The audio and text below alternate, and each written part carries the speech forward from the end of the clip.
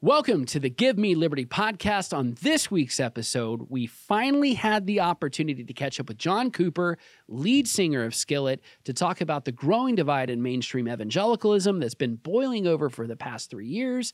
Everything from Big Eva, COVID, wokeism, holding the line on biblical truth and the authority of God's word. All of this we discuss and more with John Cooper on the Give Me Liberty podcast, starting now.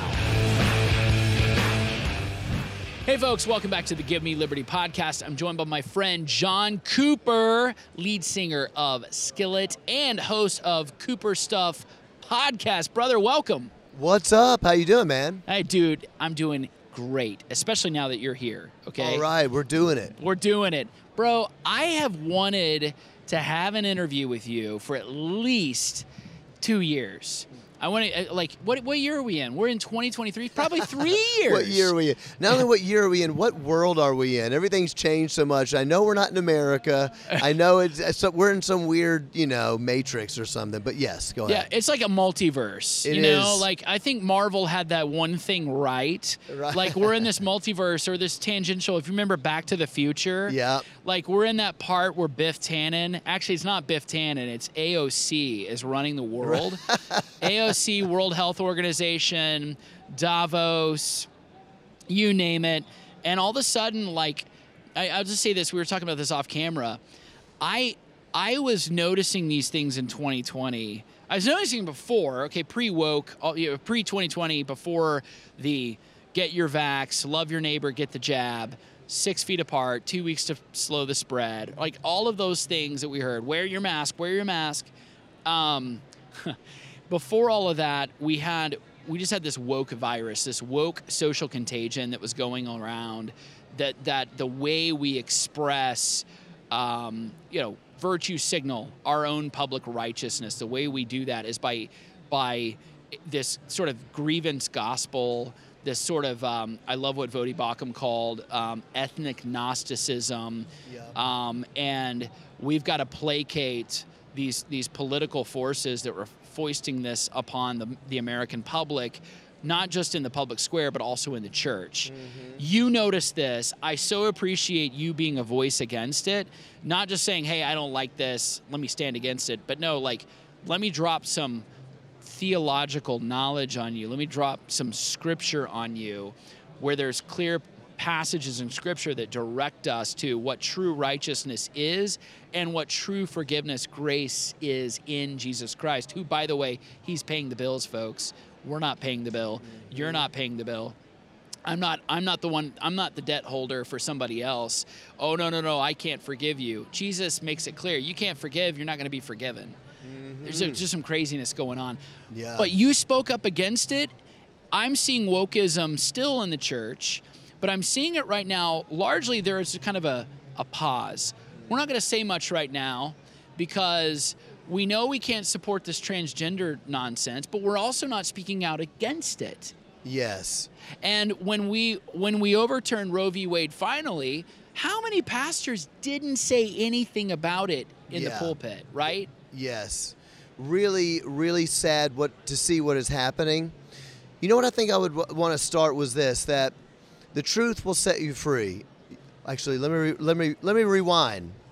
You will know the truth, and the truth will set you free. If you are my disciples, yes. Right? Yeah. Yes. So what I think that maybe we've missed sometimes, and I understand how it's going. We're always going to be in these pendulums. I get it, but I can look back on my own life and say, I remember what it was like to be a Christian in the 90s. I remember what I thought in the 90s, like, all this theology doesn't matter. It's not about that. It's about Jesus. Yeah. I can remember myself saying things like this. And then I can remember in the 2000s, all these Christians getting it's not political. It's not about politics. It's about Jesus.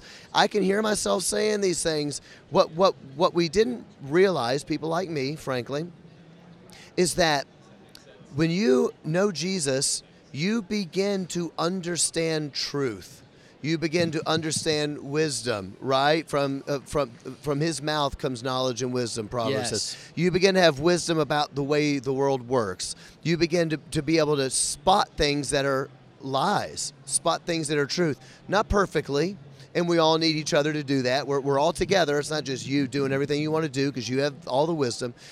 What I noticed in 2020 was like, oh, okay, so we have a church full of people that say it's all about Jesus, and we don't need to know anything about truth and lies. That's what it seemed like, because as we have churches closing down for COVID, and of course nobody knew anything about COVID. It was a novel virus we didn't know anything about. People are shutting down, as you said before we started taping. By the time May came around, everybody should have known what was going on, because all you got to do is read the literature. And you're like, oh, I see. This is not the Black Plague. This is not really affecting anybody under about 70 years old, unless there's comorbidities, right? Obesity and heart problems. Yeah, there are things, but it's not what they're saying to us. There's something of an authoritarian, tyrannical nature happening here, and this can't actually be right, and it cannot be good for not just for Christians, for American citizens. And I think what the church started doing was, well, even if we agree with what you just said, John, we need to show the world that we love people. So now they're involved in a whole other thing, which is like, we're not going to speak the truth because we'd rather be involved in lies as long as it makes people think that we love them. And you're like, that's so far from what the gospel is. I don't even know where to begin. Yeah. And I think that a lot of this has just been a lack of worldview, lack of theological, training, and a real desire for the world to like you. I just think I think it's fear of man. Yes. It's pretty ugly. I love what you say there, though, that there was this feeling of among those in the church, Big Eva. I'm thinking about people that are not just pastors of churches, but they have a platform. They're public intellectuals in many ways, and they spout off some knowledge, and I'm not going to name names right now, okay? But I would say that we all know who they are, okay? It was clear that they were more concerned about a PR move, a public relations stunt, if you will. I'm not going to talk about what China's doing. I'm not going to talk about the Wuhan lab. I'm not going to talk about the awkward protest that for some reason suspends all of the data that is being put out there about COVID. So you can protest, you can do all the things. You're not even wearing masks, whatever. People are doing whatever they want in Chaz, in Portland, Oregon, in LA County. But is the moment that it's Sunday morning comes, by the way, they could go to Walmart, they could go to a strip club, they could go to abortion clinics, casinos, weed dispensaries. I used to say at that time, I was like, so you're telling me that in California, for instance, because Pastor MacArthur spoke out about something. Like, you're telling me in California you can go to a strip club and take shots of tequila, but you cannot go to church and take the Lord's Supper. Right. And Pastor MacArthur is saying, hey, this isn't right, we're not going to do it.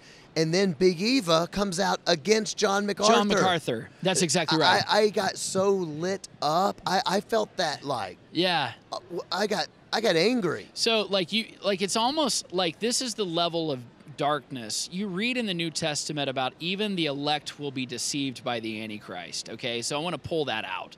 Like, Paul warns about this, the great deception, that even the elect.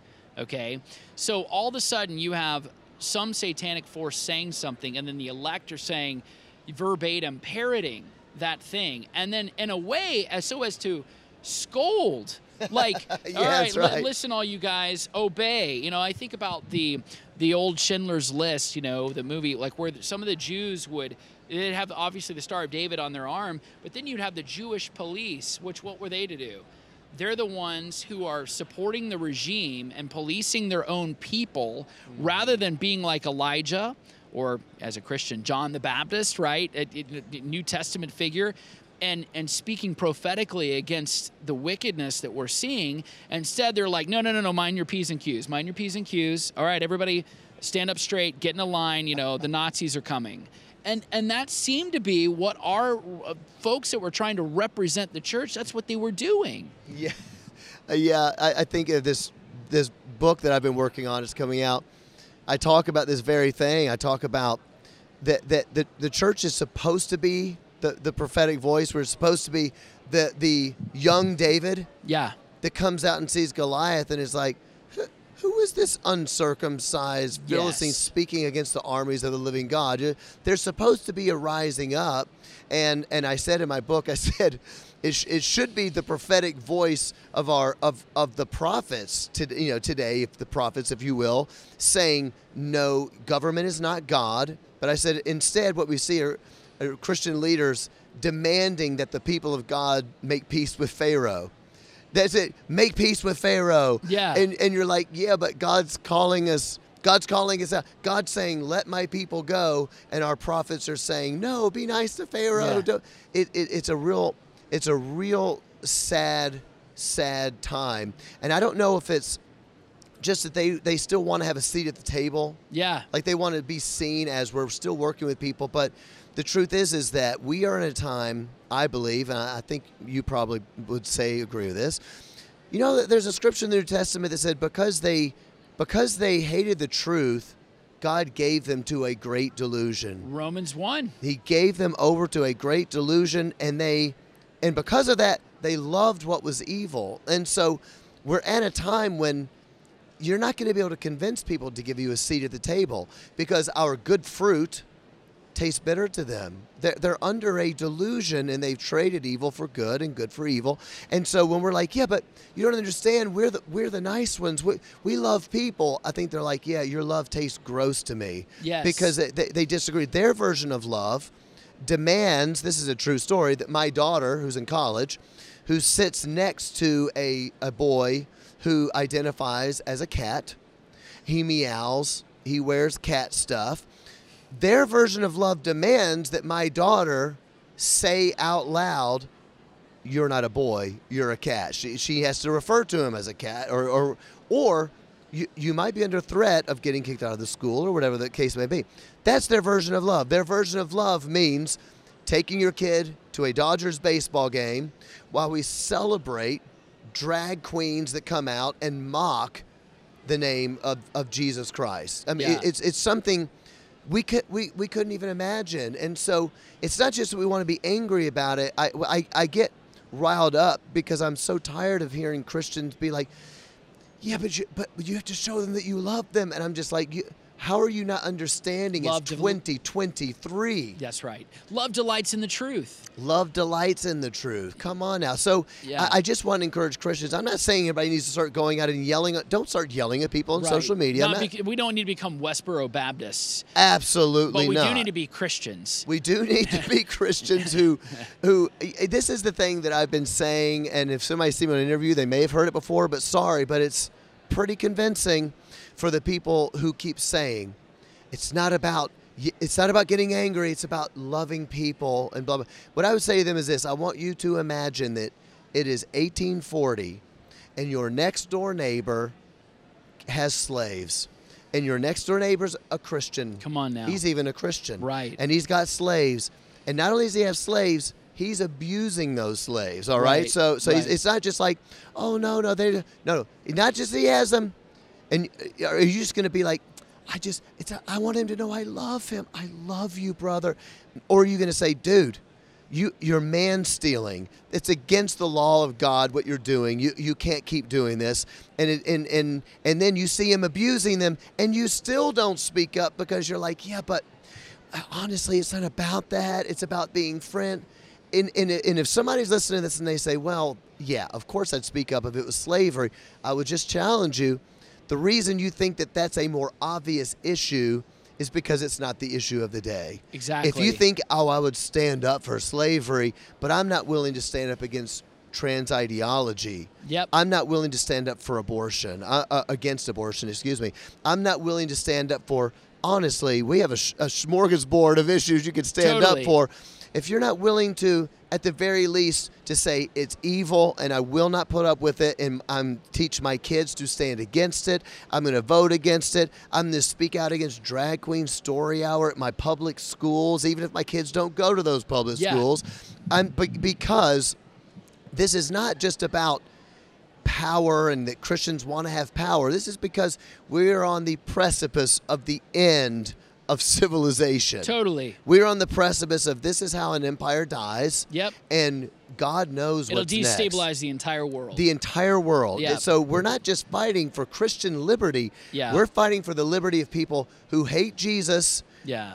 But they don't understand the liberty that Christian civilization has provided. They don't even understand it. They It's don't going to get be it. bad for everybody. And spoiler, guys, I firmly believe, I love what you said about 1840 and the reference to slavery. I fully believe that the guys that are under the delusion that, oh, if I had lived there, if I was there, no, I would have done the right thing. Like, no, you won't. You're not even doing the right thing right now. Yes. You're not even doing it right now. If you can't do it right now, folks, you would not have been faithful back then either. Yes. In fact, don't refer to the prophets. I mean, this is the other thing.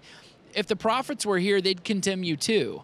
That's the irony of the whole thing. Right. And by the way, don't even talk about meeting Jesus, because if Jesus was here, he'd be flipping the tables over. Mm-hmm. And I remember that the moment, you recall this in the Gospels, when Peter saw him for the first time, he says, "Go away from me, Lord." It's because he reckoned, this is about the casting the nets over the Yes, side of the yes. boat. He recognized the presence of his holiness and his perfect righteousness. And true, Jesus says in Matthew chapter 5, "Blessed are the pure in heart, for they shall see God." C.S. Lewis says, yeah, that's true, because only the pure in heart want to. And I think the reality is that there are many people today, going back to the virtue signaling and the wokeism and everything else, that they are under the belief of a false gospel. Yeah. And they don't even realize it. John, what do we do to turn these things around? You're using your platform to do it. Obviously, we're trying to do it at the Freedom Center. But what needs to happen? I think everybody's longing for revival. But I'm going to add the other word that no one really wants to hear: reformation. Yeah. We need to be similar to what happened with Martin Luther. There was a kind of a rediscovery of the gospel. It wasn't kind of, it was. Not that people weren't saved prior to him, but in a very large way, with the Gutenberg Press, he was getting the Bible in the common tongue to everyone. It was overturning what the magisterial church was doing, the Catholic Church, in order to say, well, penance needs to take place and you need to practice the 7 sacraments and all of that. We needed reformation, a rediscovery of the truth rooted in God's word, sola scriptura, justification by faith alone, through Christ alone, by his shed blood. We need a reformation in the church today, and we do need revival. Good. I think that's really good. I mean, I would like to, yes, agree. I would like to say one thing about this that not everybody's going to agree with me, even people that I usually always agree with and that I admire. They don't agree with this, and I'll tell you first why they don't. Let me say the sentence first. I think it's a real shame that our pastors and church leaders, it seems, I don't mean this arrogantly, and I don't know if it's fair, it seems they know almost nothing about political philosophy. Agreed. I don't 100% understand. agreed. Okay, I'm glad you agree. Now, Like civics, yeah. and like where Paul even says in Acts, like he appeals through Roman law, he understood it as a Roman citizen. He wasn't just a theologue in the church, a wonk in the Yes. church who couldn't translate to, no, I know how to talk to before a civil magistrate. I know how to talk to a judge. I know how to Yes. talk to a governor because I'm a Roman and I've actually studied Roman law. I think it's important. Now, some people are like, John, what you're saying is that pastors then should spend their time not in the authority. Let me rewind. If you have the Bible, you have everything you need. I 100% agree. Sure. You don't need political philosophy books. I agree. But so people that know have said, John, but you're saying get away from the authoritative word of God and then spend time on politics, and then that's not what their job is. And I hear that, and I don't think you need all those other books. I just think that they're not finding what they should find in the Bible about political philosophy, because it's in the Bible. As you just said, the Apostle Paul is like about to be beaten, and he's like, hey, you know I'm a Roman citizen. You're not actually allowed to beat me like this because I know the law, and he is working out a way to where he's going to get an audience with the person at the top. You know, he knows what's going on. The reason it matters is because a lot of the people that I think don't understand political philosophy, which I'm not a political philosopher, but I know enough to know, what they seem to be saying is this: hey, stop saying we have to open our church. John MacArthur. Right. Stop saying you're going to open your church because that's just politics, and you're not here to tell the government what to do. You're here to preach the word. What they don't understand is that our this is almost funny. If our founding fathers were here and they heard a pastor of a Christian church, which was the civic religion of America, Right. And if they heard a pastor say, hey, don't bring religion into politics, like George Washington would be like, what are you talking about? Exactly. These are inseparable things. Yes. What do you mean? What do you mean don't bring it in? Of course, being a good citizen means having a voice into what is happening in politics. Being a good citizen means saying to the government, you don't have a right to do that based on our own founding documents that recognize that the king is under the law. You're not above the law. That's being a good citizen. So what advantage is it for our pastors to not understand that we do have some rights? These things are actually good. It is being a good citizen for pastors to speak into the civil realm. What are you thinking into the government? So I think that's a real travesty. If we want revival, then I would say go back and look at the revivalist. See what Jonathan Edwards had to say, which our pastors would never say today. Right. They would never preach a Jonathan Edwards sermon. Go see what Jonathan Edwards was saying and see how holiness in the church was the driving emphasis. In other words, churches that are praying for revival but refuse to talk about sexual purity amongst God's people. Right. Refuse to talk about, let's say this, because they could say, well, you conservatives love materialism. You're right. Speak against materialism. It's not good. Speak against the idolatry of thinking that as long as I can own enough stuff, then it's going to make me happy. That's idolatry, yes. And then they'll say, Christian nationalism, you see America as an idol. Well, no, I don't. But if there are people like that, speak against that too. Sure. You're a citizen of the kingdom of God. You can't get to revival without holiness. It's ridiculous. And I don't even mean to cut you off there, but that whole thing is a trope. That Christian It is a trope. They're attacking it, and this is the ultimate tilting at windmills. The number of people that you can count that are actually those people. I mean, the Carl Schmitts of the world, who are actual Nazis. It is a very small group of people. Absolutely. It is a total distraction. Total distraction. But keep going. No, I totally agree with it. I'm more like just like giving them you're right. We should preach against that. There's like 5 of those people in America. Yes. There's like 5 Christians going to church who actually believe that America is the new Israel. I mean, Sure. That's not something that Christians actually believe. That's right. So I just think that we have to be willing to talk about things that, frankly, I just think that a lot of churches don't want to talk about because they don't understand political philosophy. They think these are political issues. But they should know from the Bible they're not. Talking about sexual morality is not a political issue. That is a biblical issue. Unless you're a Marxist. Yeah, but yes, right? And if you say Marxist, they'll say, well, that's too political. Yeah, I talked to a pastor recently. Yeah. Because I said in the sermon, I just said, hey, I'm not talking about politics today. And I mentioned something about, I quoted Karl Marx. I mean, Karl Marx is a God-hating atheist, and basically saying how we have to have the end of religion, the end of morality in order to reach the new world. And so I was talking later, and he said, I do wonder how people are going to take it because, you did say you wouldn't talk about politics, but you kind of did. And I said, I'm sorry, excuse me, when did I talk about politics? He said, well, you kind of talked about Karl Marx and whatever. And I said, yeah, do you remember the quote? Yeah. It's the end of morality. Yeah. And it's the beginning of a new world. That is not a political conversation. That is a religious conversation. Totally. And so if we're not going to attack these things, then I actually believe this dream of praying for revival and never telling the people of God to get your house in order so that because the light of Christ that purifies us, the light will become brighter and brighter and brighter, and then a dark world will see the light. We want to have revival without being the light, without being the salt.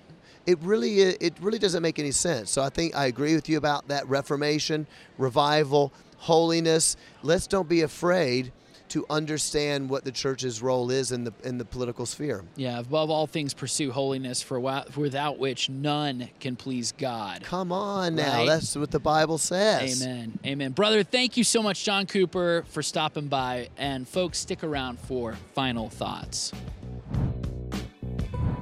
Thank you for watching the Give Me Liberty podcast. Please like and subscribe and share with a friend. I really appreciate John Cooper, who has embraced his role as a truth teller in an age of cultural relativism. He, unlike many Christian artists and musicians, he does not demur or go back on his heels when it comes to standing on the truth of God's word. Would you have ever imagined a time when someone like John Cooper would be walking lockstep with somebody like John MacArthur? These are exciting times we're living in. I also appreciate Cooper's understanding of the role of the church in the age of love is love, in the age of relativism. It is not enough to earn the culture's respect or acceptance. That is the strategy of compromise and failure. Christians are to speak the truth in love, yes, but speak the truth. So often what you see today is speaking words of affirmation and acceptance completely divorced from the truth. Cooper is courageous because he is doing what is completely countercultural, and he is displaying righteous rebellion against the dominant virtues of the age. I appreciate you listening and watching. Until next time, God bless you.